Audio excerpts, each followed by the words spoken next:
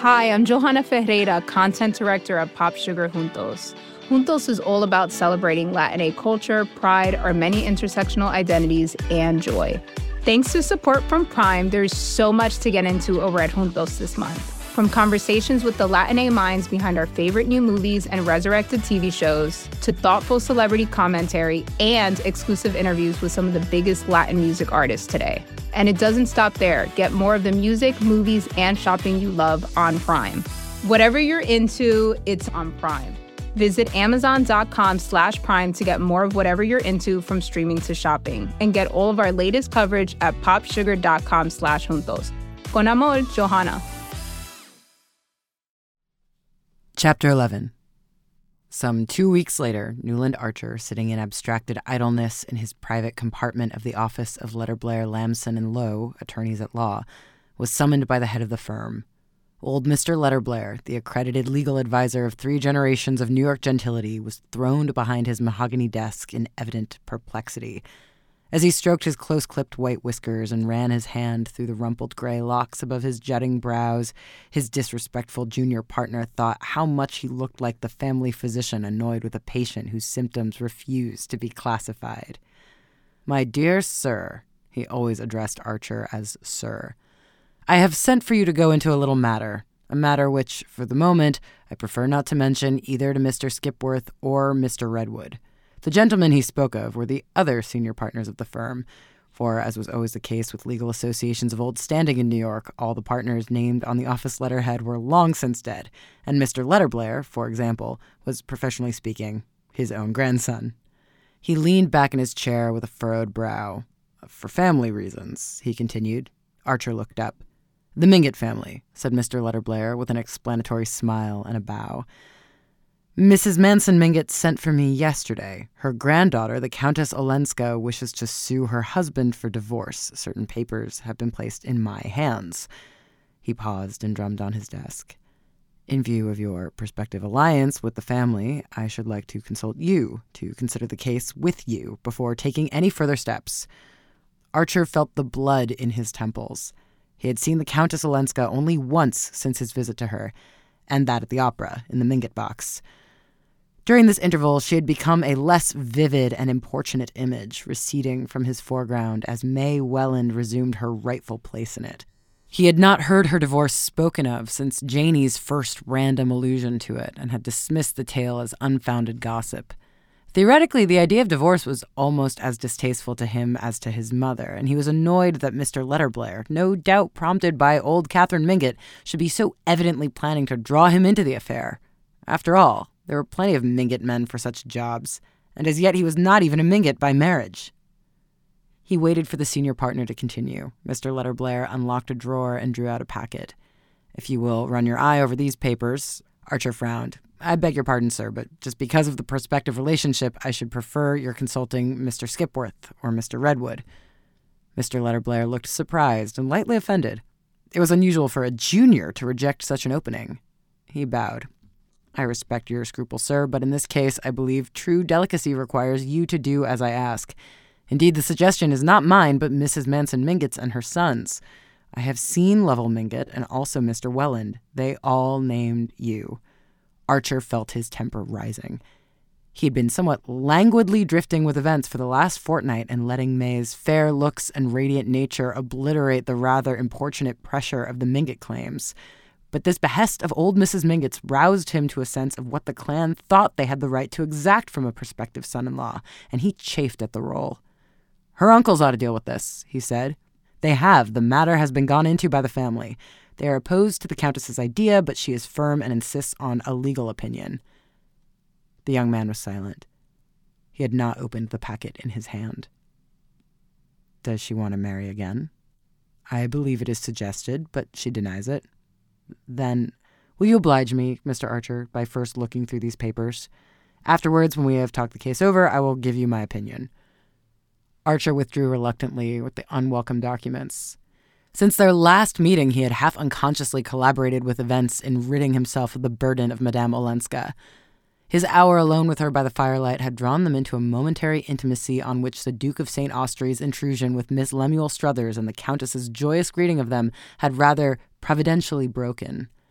2 days later, Archer had assisted at the comedy of her reinstatement in the van der Luyden's favor and had said to himself, with a touch of tartness, that a lady who knew how to thank all-powerful elderly gentlemen to such good purpose for a bunch of flowers did not need either the private consolations or the public championship of a young man of his small compass.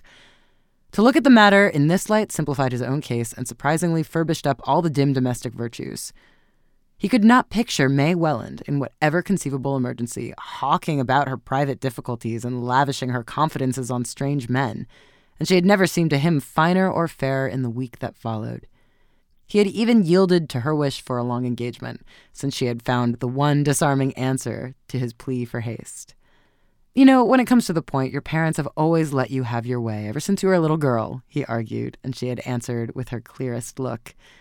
Yes, that's what makes it so hard to refuse the very last thing they'll ever ask of me as a little girl. That was the kind of answer he would like to always be sure of his wife's making. If one had habitually breathed the New York air, there were times when anything less crystalline seemed stifling. The papers he had retired to read did not tell him much, in fact, but they plunged him into an atmosphere in which he choked and spluttered. They consisted mainly of an exchange of letters between Count Olenski's solicitors and a French legal firm to whom the Countess had applied for the settlement of her financial situation. There was also a short letter from the Count to his wife. After reading it, Newland Archer rose, jammed the papers back into their envelope, and re-entered Mr. Letterblair's office. "Here are the letters, sir. If you wish, I'll see Madame Olenska," he said in a constrained voice. Thank you, Mr. Archer. Come and dine with me tonight if you're free, and we'll all go into the matter afterwards, in case you wish to call on our client tomorrow." Newland Archer walked straight home again that afternoon. It was a winter evening of transparent clearness, with an innocent young moon above the housetops, and he wanted to fill his soul's lungs with the pure radiance and not exchange a word with anyone till he and Mr. Letterblair were closeted together after dinner. It was impossible to decide otherwise than he had done. He must see Madame Olenska himself, rather than let her secrets be bared to other eyes. A great wave of compassion had swept away his indifference and impatience. She stood before him as an exposed and pitiful figure, to be saved at all costs from further wounding herself in her mad plunges against fate. He remembered what she had told him of Mrs. Welland's request to be spared whatever was unpleasant in her history, and winced at the thought that it was perhaps this attitude of mind which kept the New York air so pure. Are we only Pharisees, after all? He wondered, puzzled by the efforts to reconcile his instinctive disgust at human vileness with his equally instinctive pity for human frailty. For the first time he perceived how elementary his own principles had always been. He passed for a young man who had not been afraid of risks, and he knew that his secret love affair with poor, silly Mrs. Thorley Rushworth had not been too secret to invest him with a becoming air of adventure. But Mrs. Rushworth was that kind of woman, foolish, vain, clandestine by nature, and far more attracted by the secrecy and peril of the affair than by such charms and qualities as he possessed. When the fact dawned on him, it nearly broke his heart. But now it seemed the redeeming feature of the case. The affair, in short, had been of the kind that most of the young men of his age had been through and emerged from with calm consciences and an undisturbed belief in the abysmal distinction between the woman one loved and respected and those one enjoyed and pitied. In this view, they were sedulously abetted by their mothers, aunts, and other elderly female relatives, who all shared Mrs. Archer's belief that, when such things happened, it was undoubtedly foolish of the man, but somehow always criminal of the woman. All the elderly ladies whom Archer knew regarded any woman who loved imprudently as necessarily unscrupulous and designing, and mere simple-minded man as powerless in her clutches. The only thing to do was to persuade him as early as possible to marry a nice girl, and then trust her to look after him. In the complicated old European communities, Archer began to guess, love problems might be less simple and less easily classified. Rich and idle and ornamental societies must produce many more such situations. And there might even be one in which a woman, naturally sensitive and aloof, would yet, from force of circumstances, from sheer defenselessness and loneliness, be drawn into a tie inexcusable by conventional standards.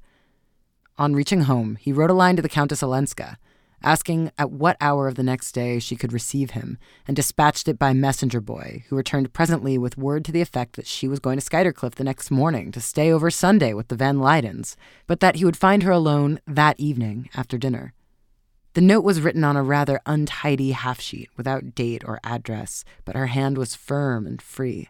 He was amused at the idea of her weekending in the stately solitude of Skuytercliff, but immediately afterwards felt that there, of all places, she would most feel the chill of minds rigorously averted from the unpleasant. He was at Mr. Letterblair's punctually at 7, glad of the pretext for excusing himself soon after dinner. He had formed his own opinion from the papers entrusted to him and did not especially want to go into the matter with his senior partner. Mr. Letterblair was a widower, and they dined alone, copiously and slowly, in a dark, shabby room hung with yellowing prints of the death of Chatham and the coronation of Napoleon. On the sideboard, between the fluted Sheridan knife cases, stood a decanter of Alt Breton and another of the old Lanning port, a gift of the client, which the wastrel Tom Lanning had sold off a year or two before his mysterious and discreditable death in San Francisco, an incident less publicly humiliating to the family than the sale of the cellar. After a velvety oyster soup came shad and cucumbers, and then a young broiled turkey with corn fritters, followed by a canvasback with currant jelly and a celery mayonnaise.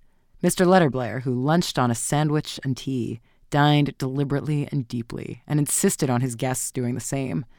Finally, when the closing rites had been accomplished, the cloth was removed, cigars were lit, and Mr. Letterblair, leaning back in his chair and pushing the port westward, said, spreading his back agreeably to the coal fire behind him, "The whole family are against a divorce, and I think rightly." Archer instantly felt himself on the other side of the argument. "But why, sir? If there was ever a case, well, what's the use? She's here, he's there, the Atlantic is between them. She'll never get back $1 more of her money than what he's voluntarily returned to her. Their damned heathen marriage settlements take precious good care of that. As things go over there, Olenski's acted generously. He might have turned her out without a penny." The young man knew this and was silent. "I understand, though," Mr. Letterblair continued, "that she attaches no importance to the money. Therefore, as the family say, why not let well enough alone?" Archer had gone to the house an hour earlier in full agreement with Mr. Letterblair's view, but put into words by this selfish, well-fed, and supremely indifferent old man, it suddenly became the Pharisaic voice of a society wholly absorbed in barricading itself against the unpleasant. "I think that's for her to decide." Have you considered the consequences if she decides for divorce?" "You mean the threat in her husband's letter? What weight would that carry? It's no more than the vague charge of an angry blackguard." "Yes, but it might make some unpleasant talk if he really defends the suit." "Unpleasant," said Archer explosively. Mr. Letterblair looked at him from under inquiring eyebrows, and the young man, aware of the uselessness of trying to explain what was in his mind, bowed acquiescently while his senior continued. "Divorce is always unpleasant." "You agree with me?" Mr. Letterblair resumed, after a waiting silence. "Naturally," said Arthur. "Well then, I may count on you, the Mingotts may count on you, to use your influence against the idea?" Archer hesitated. "I can't pledge myself till I've seen the Countess Olenska," he said at length. "Mr. Archer, I don't understand you. Do you want to marry into a family with a scandalous divorce suit hanging over it?" "I don't think that has anything to do with the case." Mr. Letterblair put down his glass of port and fixed on his young partner a cautious and apprehensive gaze. Archer understood that he ran the risk of having his mandate withdrawn, and for some obscure reason, he disliked the prospect. Now that the job had been thrust on him, he did not propose to relinquish it, and to guard against the possibility, he saw that he must reassure the unimaginative old man who was the legal conscience of the Mingotts. "You may be sure, sir, that I shan't commit myself till I've reported to you. What I meant was, I'd rather not give an opinion till I've heard what Madame Olenska has to say." Mr. Letterblair nodded approvingly at an excess of caution worthy of the best New York tradition, and the young man, glancing at his watch, pleaded an engagement and took leave. Hey, this is Scott Galloway, author, professor, entrepreneur, and most importantly, host of the Prop G podcast. We got a special series running on right now called The Future of Work, where I answer all your questions on, surprise, the future of work. Questions including, what are we missing when we work remotely? Or how do we handle work-life balance when a major opportunity comes knocking? From the provocative to the technical, we're offering insights you won't want to miss. So tune in to The Future of Work, a Prop G Pod special sponsored by Canva. You can find it on the Prop G Pod wherever you get your podcasts. Phoebe Reads a Mystery is recorded in the studios of North Carolina Public Radio, WUNC.